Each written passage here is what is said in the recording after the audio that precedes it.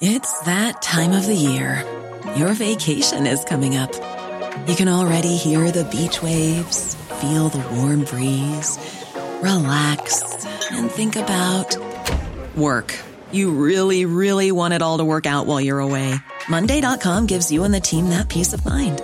When all work is on one platform and everyone's in sync, things just flow. Wherever you are, tap the banner to go to Monday.com.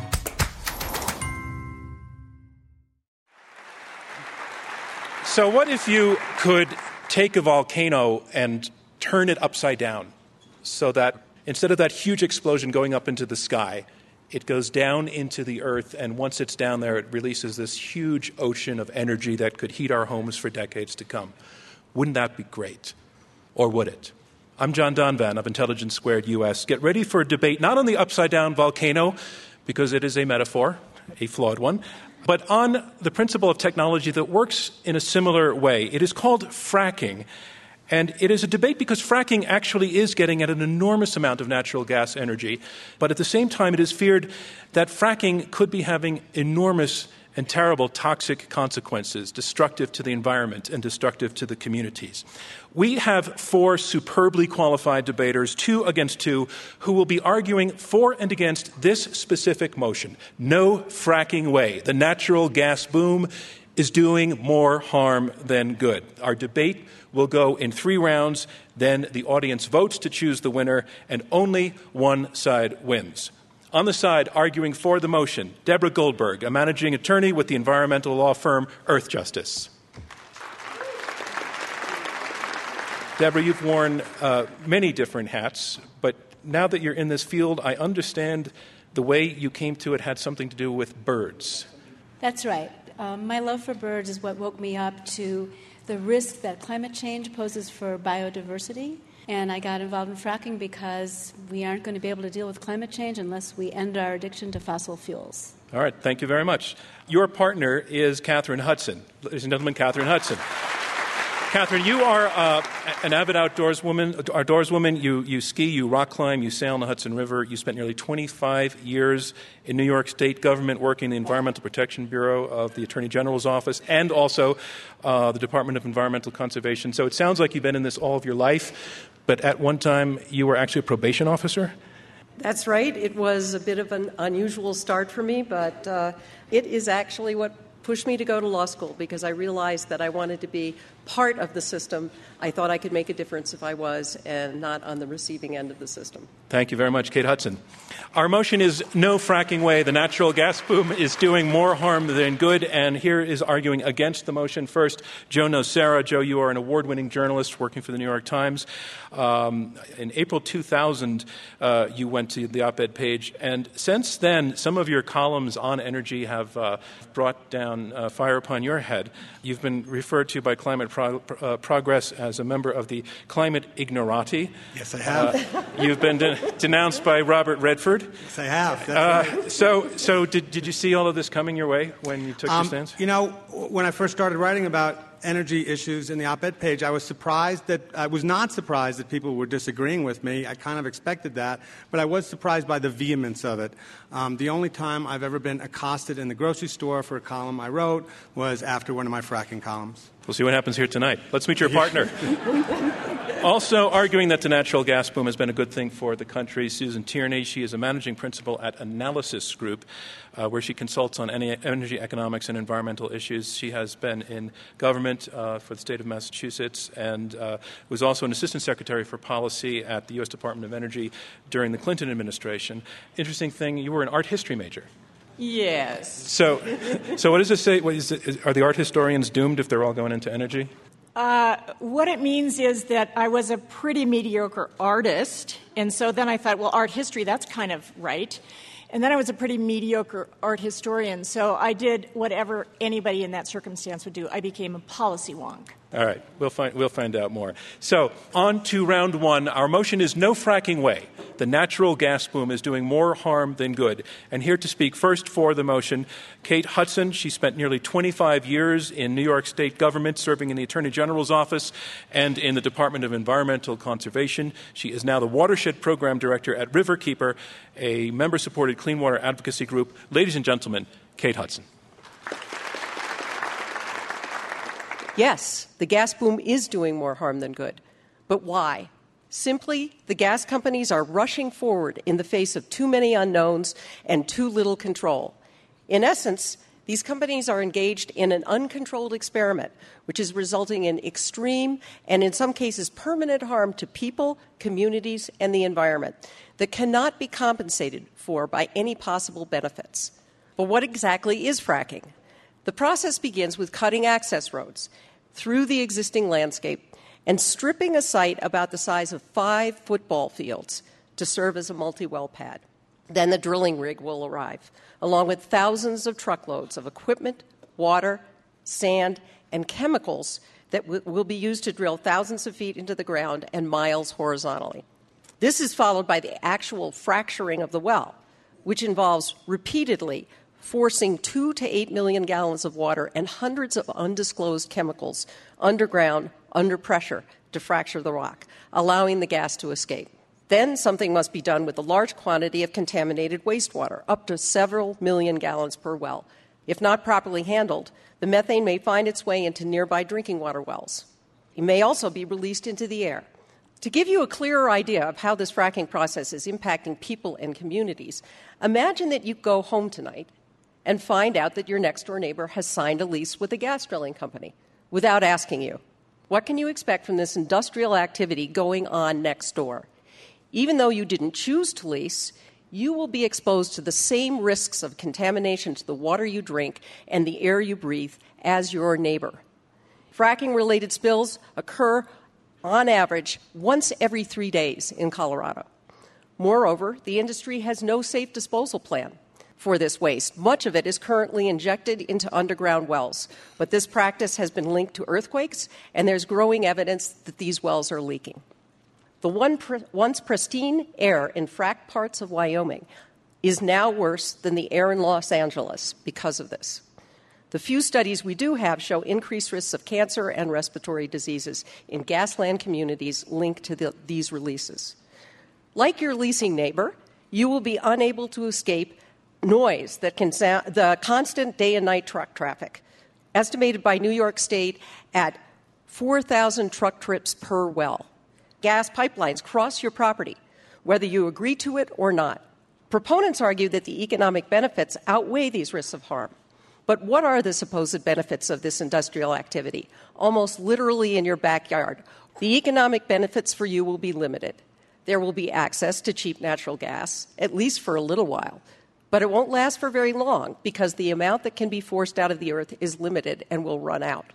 But even more important, it will not remain cheap because industry will be doing everything it can to increase the price of gas, including exporting America's gas to other countries where they can get triple the price on the U.S. market today. The drilling will bring jobs, at least while the drill rigs are in town, but not very many and not for long. And these gas industry jobs are some of the most life-threatening in the country. What is clear is that gas companies are not willing to wait. The natural gas boom is moving forward as a large, uncontrolled experiment. Whatever transitory benefits fracking may provide is outweighed by all of the harms that it currently brings. But even more important, there are some harms that simply cannot be compensated for. If you can no longer live in your home or continue to work your family farm, if you lose your health, the health of your child, if you lose access to drinkable water or breathable air, as individuals and communities across the fracking states have, there is no good that can outweigh such harms. The only defensible course of action is a cautious one. The only reasonable and fair answer is no fracking way. Thank you, Kate Hudson. Our motion is no fracking way. The natural gas boom is doing more harm than good. And now here to speak against the motion, Joe Nocera. He is an op-ed columnist for the New York Times and a regular business commentator on NPR's Weekend Edition Saturday, award-winning journalist and a best-selling author. Ladies and gentlemen, Joe Nocera. In Kate's opening statement, there's one word that she didn't use, and that word is coal. And we're going to use that word a lot on our side of the ledger because part of the case for natural gas is it's the best single way to diminish our use of coal. And coal is, without question, the most environmentally hazardous fuel that we have in America. fracking is here, and we have to regulate it. It's not that impossible. We regulate banks. We regulate children's toys. We regulate automobiles. But when it comes to gas, we're in a golden age of gas. That's what we're in. It's not like we have a little bit of gas that we're busy trying to extract here and there and it's going to run out tomorrow. We have something on the order of 2,000 trillion cubic feet of gas. We use about 24 trillion cubic feet a year. So we have about an 80 to 100 year supply right now. That means, among other things, that gas is incredibly cheap. Right now it's in the $2 range. It probably will go up to the $4 or $5 range, which still makes it much cheaper than most other fuels and makes it very competitive with coal. Cheap energy is an enormous boon for the country, just cheap energy across the board. It increases our GDP. It has enormous ramification well beyond jobs. Natural gas also has the ability to be a transformative fuel and a bridge fuel as we think about moving to renewals. So economic benefits is one kind of benefit. A second kind of benefit, obviously, is the energy security benefit. Think about a world where you don't have to worry about cartels. You don't have to worry about being dependent on our enemies for oil. A world where foreign policy is not dictated by our needs for oil.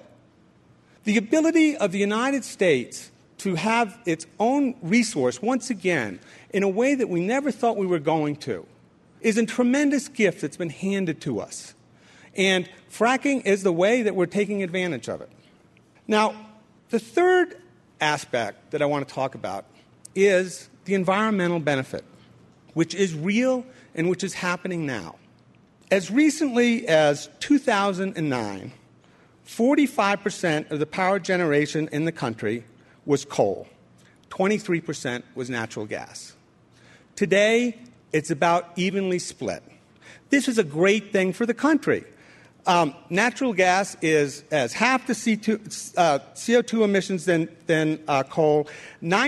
Coal has 90 times more sulfur dioxide, 5 times more nitrogen oxide. Coal is the dirtiest fuel we have. And so the ability to switch to natural gas has the potential to transform the country. Thank you. Joe Nocera. I'm John Donvan, and you're listening to Intelligence Squared US. The motion up for debate, no fracking way. The natural gas boom is doing more harm than good. So a reminder of what's going on. We are halfway through the opening round of this Intelligence Squared U.S. debate. I'm John Donvan. We have 4 debaters, 2 against 2, fighting it out over this motion. No fracking way. The natural gas boom is doing more harm than good. You have heard from the first 2 debaters. Now on to the third. Deborah Goldberg is a managing attorney at Earth Justice, an environmental law firm that provides legal representation at no cost to more than 1,000 clients, ranging from large national groups like the Natural Resources Defense Council to small community coalitions. Ladies and gentlemen, Deborah Goldberg. We are here to decide whether or not the natural gas boom is doing more harm than good. So what characterizes a boom? It's big, it's sudden, and it blows a lot of smoke. And the natural gas boom is doing all of that to an extreme. It's too much, it's too fast, and the hype is just over the top. So why do I say that it's too much? The most serious health and environmental impacts of fracking are largely due to very intensive gas development. We have 500,000 gas wells in this country, nearly 3,000 in one county. Our bodies and our ecosystems can absorb a certain amount of abuse and still bounce back. But at a certain point, it's just too much. Take Pennsylvania, for example. In the beginning, Pennsylvania was letting the frackers take their wastewater, which is contaminated with very high levels of salts, to sewage treatment plants, where it was diluted with the sewage and then discharged into rivers and streams. In short order, we had a water quality violation in the drinking water supply for 350,000 people. And what's more, Pennsylvania realized that if they continued to let the frackers take that amount of waste to sewage treatment plants, they would salinate every freshwater stream in the state in a period of 2 years. The same dynamic operates on a global level. Our atmosphere can absorb a certain amount of greenhouse gas emissions, but if we release too much, the climate warms to a point of catastrophic change. And the natural gas boom is taking us to that tipping point. A recent study showed that the leakage from fracking is about 4% of production, and the scientists have recognized that at that level, gas loses its entire climate advantage over coal when it's burned for electrical power. The boom is not only too big, but it's way too fast. It is out ahead of the science. We do know, as a result of lots of public pressure, that some of the chemicals that are used in this process are toxic. But there are many chemicals that have never even been tested as to their toxicity. We don't know where the wastewater that stays down below is going to migrate in 20, 30 years or more. There are hundreds of millions of dollars being spent to ensure that this industry can continue to operate without the science and without the protections we need. As a result, what we are hearing now is not how we're going to end our addiction to fossil fuels, but instead 100 years of gas. Now, 100 years of gas is based on extracting every molecule of gas from all of our reserves, even those that we haven't actually discovered yet, when it is well known that only about 10% of those reserves tends to be economically feasible to develop. And if we switch our power plants over to gas, and our transportation system over to gas, and our heating and cooking system, and then on top of that, we export liquid natural gas to other countries, how long is that abundant resource going to last? And at what price to our health and environment? If we get this wrong, there is no turning back. Thank you, Deborah Goldberg. Our motion is no fracking way. The natural gas boom is doing more harm than good. And now our final debater speaking against this motion, Sue Tierney. Sue is a managing principal at Analysis Group, where she consults to businesses. She's a former Assistant Secretary for Policy at the U.S. Department of Energy and is a current member of the Secretary of Energy's Advisory Board. Ladies and gentlemen, Sue Tierney. Good evening, everybody. Let me tell you why their position that the costs of developing natural gas are simply not worth the benefits is wrong. First, what they didn't tell you is that there is absolutely nobody in the United States, no entity, that could actually introduce this proposition and make it so. There are millions, hundreds of millions of decision makers in our energy system. We rely on regulated markets, consumers and suppliers all around the country. Every one of you is making energy choices every day. States don't have the authority to completely stop this. No single state could stop this, nor could the federal government. On the consumer side, Americans tend not to think very much about energy. What they think about is getting to their job or getting to the shop where they hope to find lots of options. And it's those realities that people don't think about energy that much that makes this a really hard issue to deal with. Everybody wants energy 24/7. They want it pretty cheap. Many say they'd like it to be clean, and many really suffer when prices go up. Deborah and Kate have set up, in some sense, a false dichotomy. They make it seem as though natural gas is evil, so everything else is pure. We know that that's not the case. Surely we should be developing more wind and solar power. I'm sure everyone in this audience agrees with that. Wind and solar are expected to grow, but even if they're 10 times as much as they are today, we're still talking about a long way to go and a small portion of the supply, and I hope we get there. It's very hard. But these and every other energy choice are really pretty hard and very complicated. Why else would Japan be restarting its nuclear plants so soon after the Fukushima disaster? It's because they need energy. Why else would Pennsylvania be opening up its shale gas resources for the development? They'd like some jobs and economic benefits associated with it.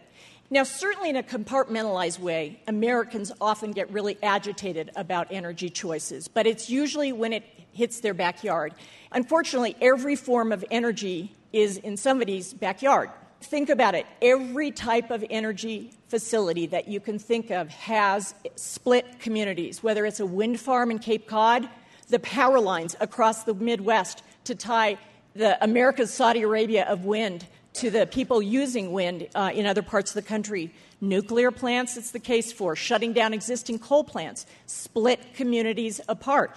These splits typically come down to jobs versus the environment, and that's surely the case here. Where I do agree with Kate and Deborah is that shale gas development does have important environmental and community impacts. Should we regulate natural gas development more? Absolutely we should. Is regulation improving? Absolutely it is. But do we think that the United States should take shale gas off the table? No. That's unrealistic. It's not even sensible. Sue Tierney, your time is up. Thank you very much. Thank you. And that concludes round one of this Intelligence Squared U.S. debate, where the motion being argued is no fracking way. The natural gas boom is doing more harm than good. We have two teams of two members each here arguing against this motion. The team arguing against fracking, we've heard them say that the price to be paid for getting the gas out of the ground is just too high, that it is an environmental threat, that it will ruin communities, that it is more expensive than it seems, that in fact that the harms will outweigh the benefits that were laid out by the other sides. And they're basically saying that the boom is getting ahead of science, that we don't know what we're getting into. The other side, Sue Tierney and Joe Nocera, the defenders of fracking, the enthusiasts, are saying, yes, there are risks involved, but they're manageable. Regulations can be put into place. And they compare it to coal. Against coal, natural gas, they say, looked pretty clean. Now, I want to go first to the side that's arguing, the supporters of fracking. Your opponents have made this statement that the boom is getting ahead of science. Until we know a lot more, particularly on the environmental issue, we should slow down to stop. Well, first of all, I think we do know a lot. In any kind of boom, it is correct. Industry goes in, and the environmentalists have done a great favor to the country because they've gotten on top of the fracking issues early. But we do know that there's methane leakage, and there's science going on right now to figure out what that leakage is and how to make the well casings better. You know, the issue of the chemicals. You can go to websites now and see some of all of the chemicals. Certain states have passed laws that demand that the chemicals be revealed. Over the last 4 or 5 years, you have cases like New York State, which stopped fracking until they could study it, and now they're getting ready to open it up in a small way. Deborah Goldberg, your opponents say we do know a lot about the science. Well, let me be very clear right from the start that neither of us have argued that it should stop right now. What we have argued is that the boom is the problem, that it's going much too fast, and it's outstripping both the science and the protections. So we think that for example, what New York has done makes a great deal of sense. But to Joe Nocera's point where he says refuting you and saying that we actually do know a good amount now. Can you take that on? Well, we have learned more recently, but the fact of the matter is there's a great deal that we don't know. And the reason that we don't know that is that the industry has done everything in its power to keep us from getting the data that we need in order to really do the studies. So, for example, as I've submitted a Freedom of Information request to New York State's Department of Environmental Conservation, asking them for the results of water quality studies that they had done in connection with oil and gas development in the state. And what they told me was, we don't have any. All right, Sue So, Tierney. John, I'd like to weigh in on this one. One of the things that the debate about what we know about science focuses on is the question of how much methane emissions are leaking from the entire life cycle, from the production well all the way to the consumer's burner tip. And there's a great deal that we know about that. We don't know everything. We should know a whole lot more. Deborah pointed out What does that mean, then? Is Deborah right? If you're conceding that more work actually needs to be done, why not pause? What's the harm in pausing? There are a number of different harms. One of them is the multi-billion-dollar contribution that lower natural gas prices has provided for the United States economy. Another reason is the development of chemical jobs and industries that are coming back to the United States because natural gas is a feedstock that's affordable.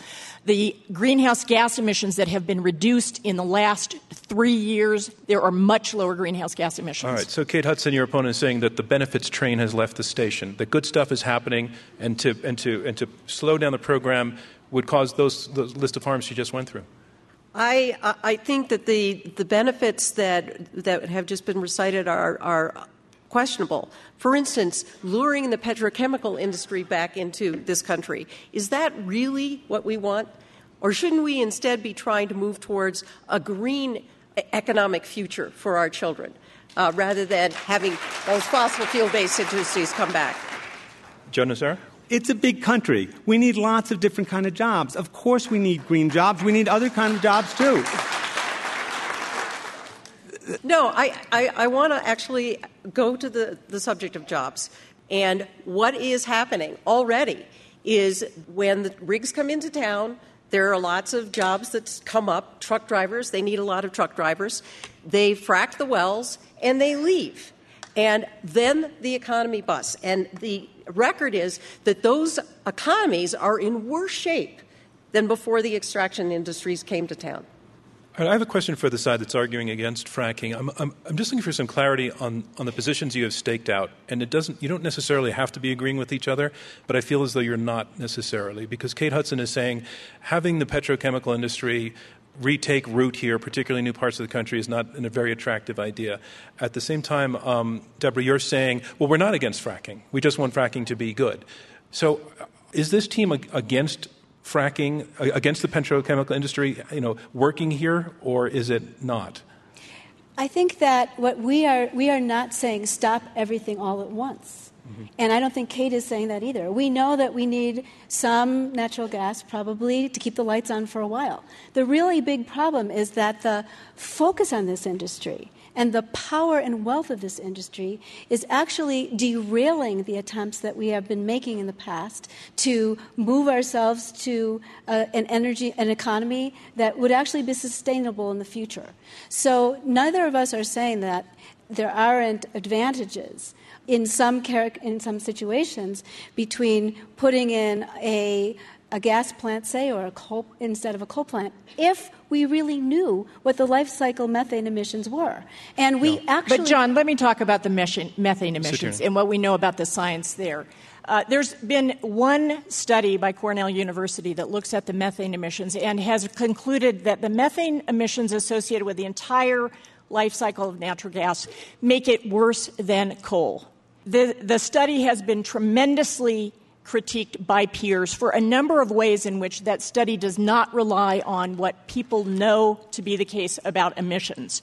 There are 2 or 3 other technical reasons where the peer critiques have said these all exaggerate the emissions. Most of the reasonable science has said that coal, when you combust coal at a power plant, it will have twice as much emissions of greenhouse gas, including methane, than coal. Can I respond to that? Yes, please, Deborah Solomon. So there's not Deborah just Goldberg. one study, but there's a variety of studies. And they rely on information that comes principally from the industry. I know of only one study that actually went out into the field and measured the emissions from the gas field. And that study showed that our methane emissions are about 4% of production. Now, I agree that we could reduce those if we had better regulations in place. But the industry is out there fighting those regulations. But, John, let me bring Joe Nocera. And Joe, Joe, let me put the question to you, because you're a journalist. You're paid to be cynical about things. Our corporations, you made the point that you think the environmentalists are actually the ones who have squeezed information out of the corporations. Is that because that is the dynamic? In other words, are your opponents right that the corporations are dodging and weaving? I think the dynamic is actually pretty different. Fracking was not started by Exxon or Shell. Fracking was basically a bunch of small companies who really developed the technology, as innovators often do, and then the big boys came in. The environmentalists correctly said this needs to be cleaned up and it needs to be regulated and needs to be looked at more closely. And what has happened is that the the objections and the rising concern has basically caused industry, especially the big guys, to say, you know what, we really would like to be on the right side of this. There are lots of things like that going on. Now, part of the problem is that you can't rely on industry best practices. You have to regulate it. And part of the problem is that the regulation is mostly done by the states, not by the federal government. And so you're sort of dependent on appropriate state regulations. Pennsylvania, when they began, didn't regulate it very well. They've learned a lot. It is getting better in Pennsylvania. Kate Hudson, Joe Nocera paints a portrait of the situation getting better in terms of both government regulation stepping up and companies fessing up. Well, I would like to point out that one of the reasons why we're stuck with state regulation is because the oil and gas companies lobbied their way out of at least a half dozen federal environmental laws and requirements. I'm not particularly impressed by the example of Pennsylvania, which the communities in that state and the environment in that state has suffered greatly while the state played regulatory catch-up. I just want to know where this side draws the line, though, because you've said now a couple of times you're not against fracking, you're against the pace and the enthusiasm. Do you see a future where the regulation that you're asking for is so effective and the science has been so checked out that we do go ahead and have 80 years of fracking in that area, and that's okay with you? 80 years of fracking is not okay with us. We need to get off of fossil fuels a lot faster than that. So let's assume you could shut down fracking tomorrow. And your vision is that the consequence of that would be that this would cause a rush to renewables. But that's not what would happen. It would cause a rush to coal. The market is buying energy based on its price. And one of the reasons renewables have had so much trouble is because they have a hard time competing with coal. Coal is the hardest thing to compete with because it's cheap. I'm John Donvan, and you're listening to Intelligence Squared US. The motion up for debate, no fracking way. The natural gas boom is doing more harm than good. Stay with us.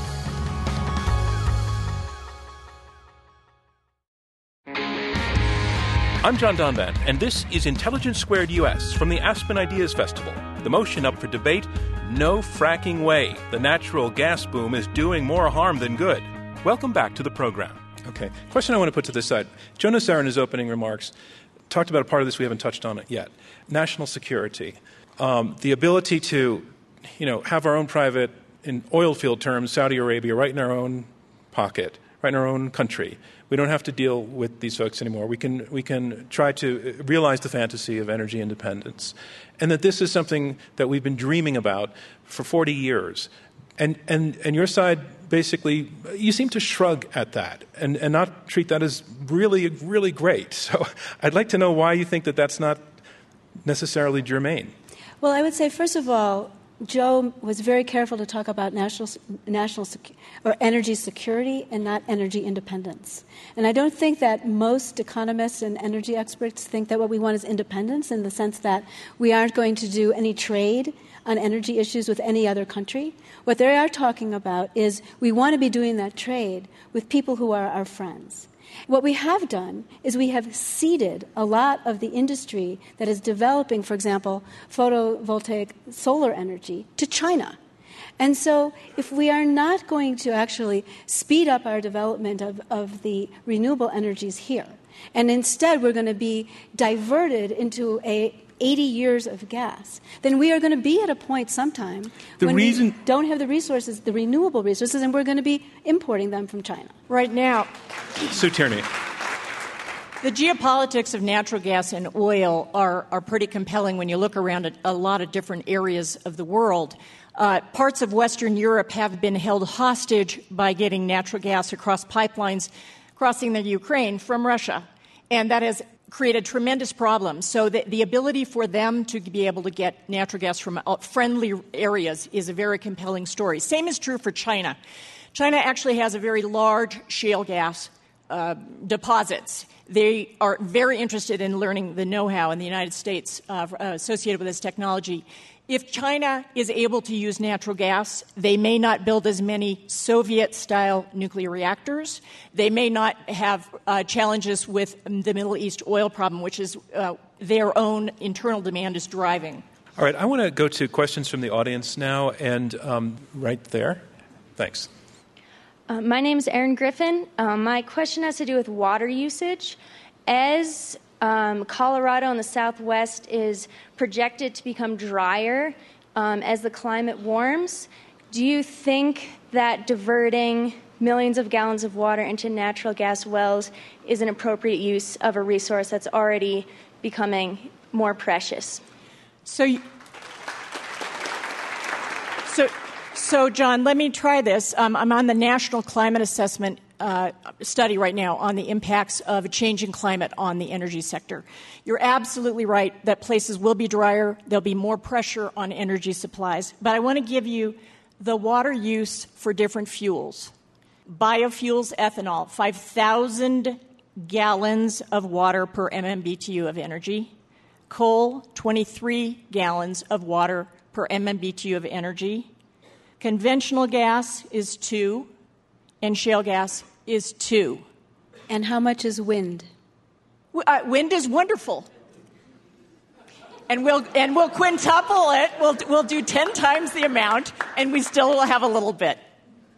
Is it true, though, that I'm just trying to go back to sixth grade science when it rains and then the water evaporates and goes up and becomes a cloud again, and then it rains and comes back to earth and it's a circle, but that in this process, once the wastewater has truly been used to the point where it can't be recycled, that it's stored stored in wells well underground in perpetuity. So that water is taken out of the sixth grade circulation permanently. Is that true?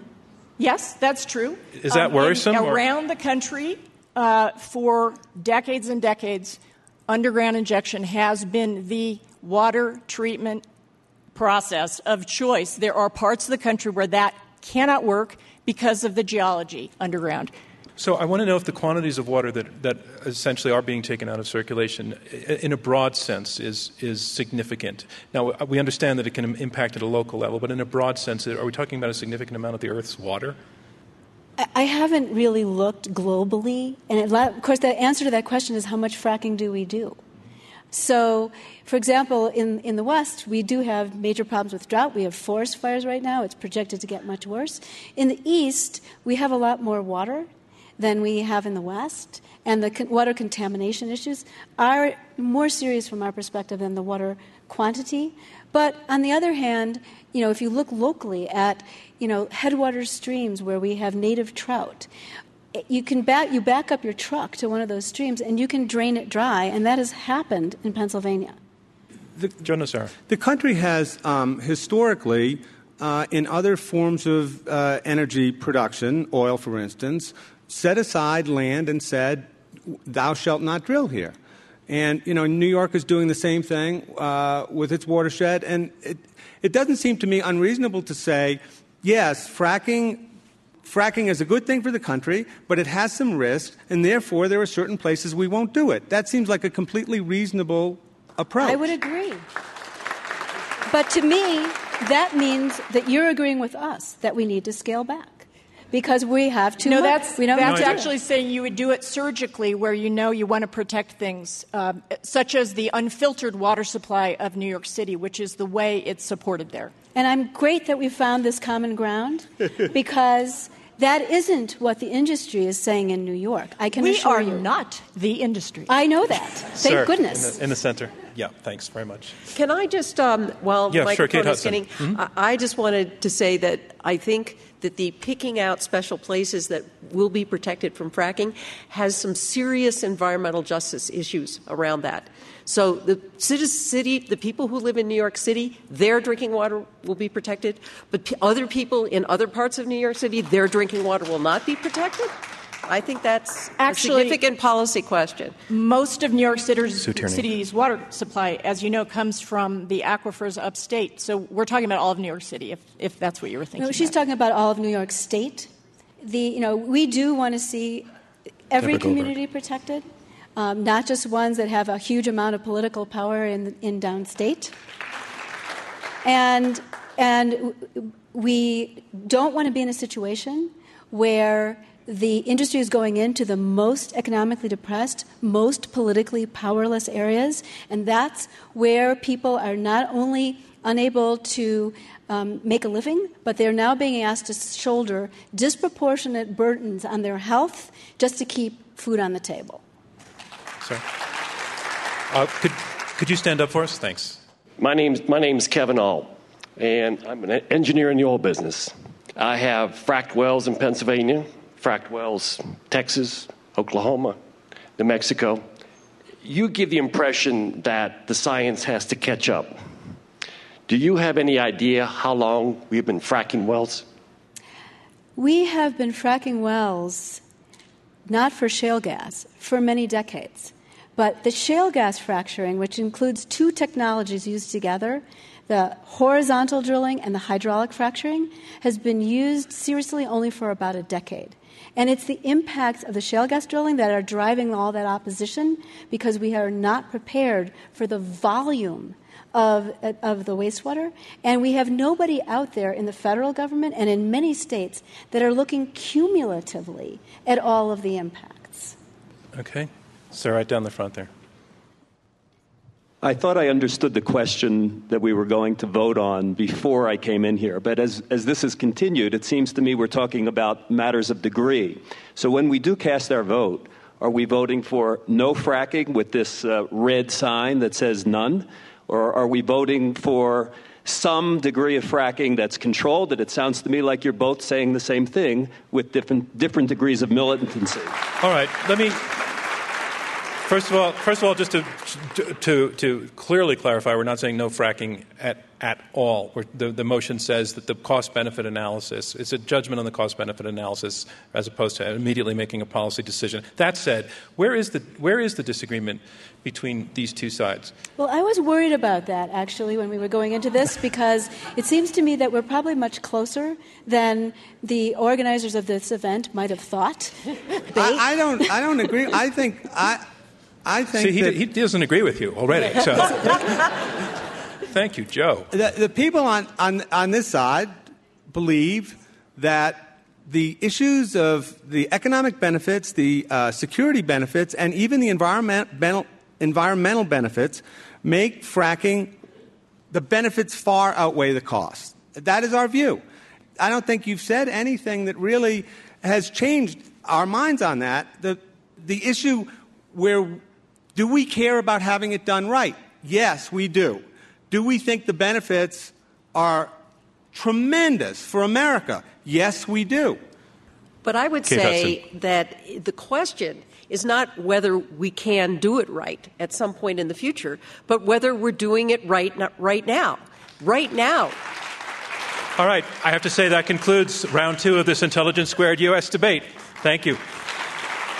Now we go on to round 3, and round 3 is where each of the debaters has a last chance to persuade you to their point of view or to persuade you that they've actually presented the better argument.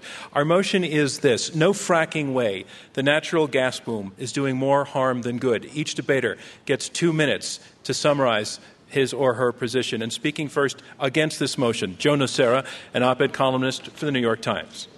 I do feel that it's clear that natural gas has reduced emissions. It is demonstrably better than coal. It is offering us the possibility, wonderful possibility, to wean ourselves from Mideast oil. And it's been incredibly economically beneficial for the country to have gas plentiful and cheap. I want to think about it this way. When you're arguing against fracking, you're not arguing for a future of renewables. You're arguing for the status quo. You're arguing for a world where coal is still the dominant power generation, where oil is still the fundamental fuel that we use to transport ourselves, where all the problems that we have today that have been brought about by the way we use energy are still with us. What I would ask the other side to think about is, what does the future look like if we don't have fracking? What does the future look like if we don't have this wonderful source of natural gas, this abundant source of gas that we've been given? I don't think the future looks all that good. Thank you very much. Thank you, Joe Nocera. Our motion is no fracking way. The natural gas boom is doing more harm than good. And here to summarize her position in support of this motion, Kate Hudson, Watershed Program Director for Riverkeeper. Having heard what our opponents have said here tonight, you might think we should not be concerned about the impacts of fracking. In their view, any problems we have now will be fixed with golden rules, more regulation, and hopes of improved technology. Given the continued risk of harm and all of fracking's costs, weighed against its limited benefits for most, it is beyond dispute that the natural gas boom is doing more harm than good. Simply ask the mothers of children who attend the Red Hawk Elementary School in the Front Range town of Erie, Colorado. Last fall, there were children who stayed home from school with intestinal and breathing problems due to the hundreds of gas drill rigs in the region. Then the industry insisted on locating gas wells a few hundred yards from the school.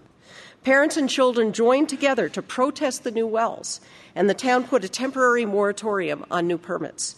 But that does not apply to the already permitted elementary school site. So this summer, as drilling takes place, teenage boys will have football practice in the shadow of operating drill rigs.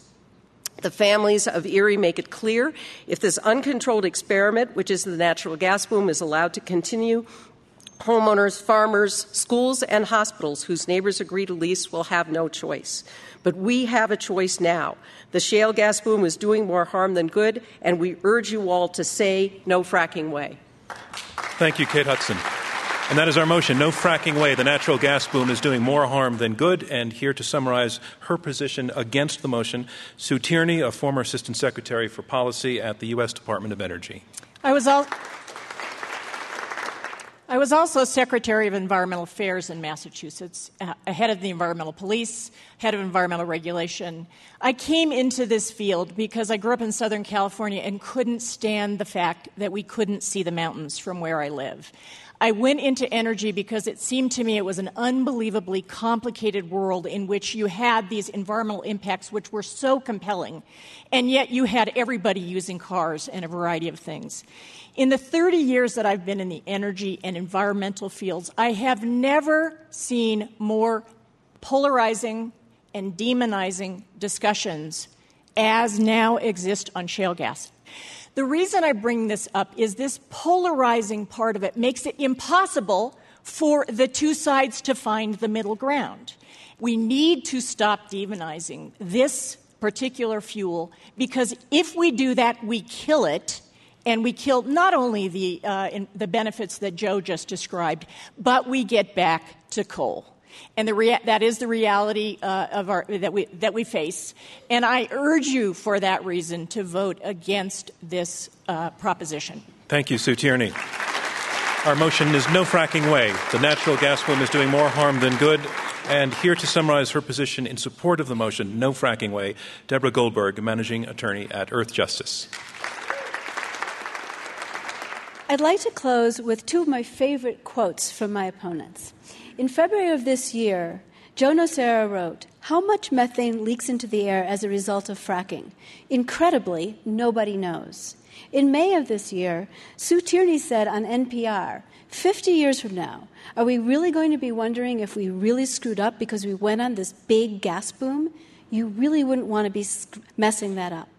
And I agree. We don't know. And we really don't want to be messing that up.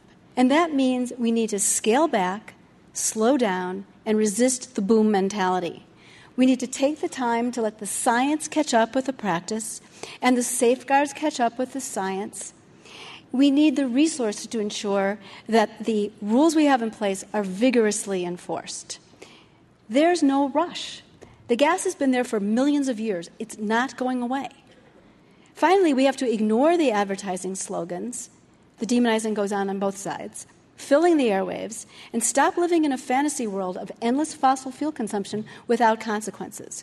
We need to restart the conversation about putting a price on carbon, and we need to develop a real, meaningful energy policy, not all of the above. That's no policy at all.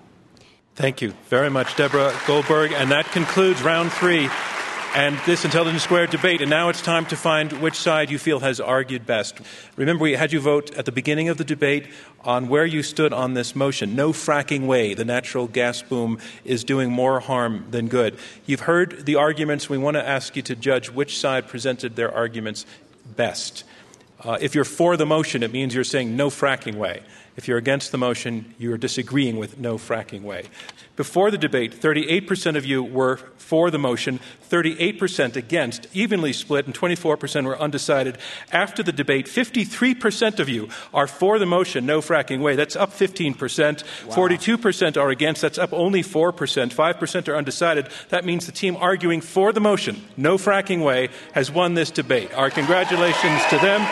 Thank you from me, John Donvan of Intelligence Squared US, and we'll see you next time. This debate, presented by the Intelligence Squared US Foundation and the Aspen Ideas Festival with the support of the American Clean Skies Foundation, was held in front of a live audience at the Aspen District Theater. Robert Rosenkrantz is chairman, Dana Wolf is the executive producer, Maureen McMurray and Rob Christensen are the radio producers. Damon Whittemore is the audio engineer, Chris Kamakawa is our researcher, and I'm your host, John Donvan. For more information or to purchase tickets to future events, visit www.iq2us.org. To hear the full unedited version or to sign up for the Intelligence Squared podcast, visit npr.org/Intelligence Squared. Want to get in on the debate? Follow Intelligence Squared on Twitter and jump in on the conversation. Intelligence Squared is distributed by NPR.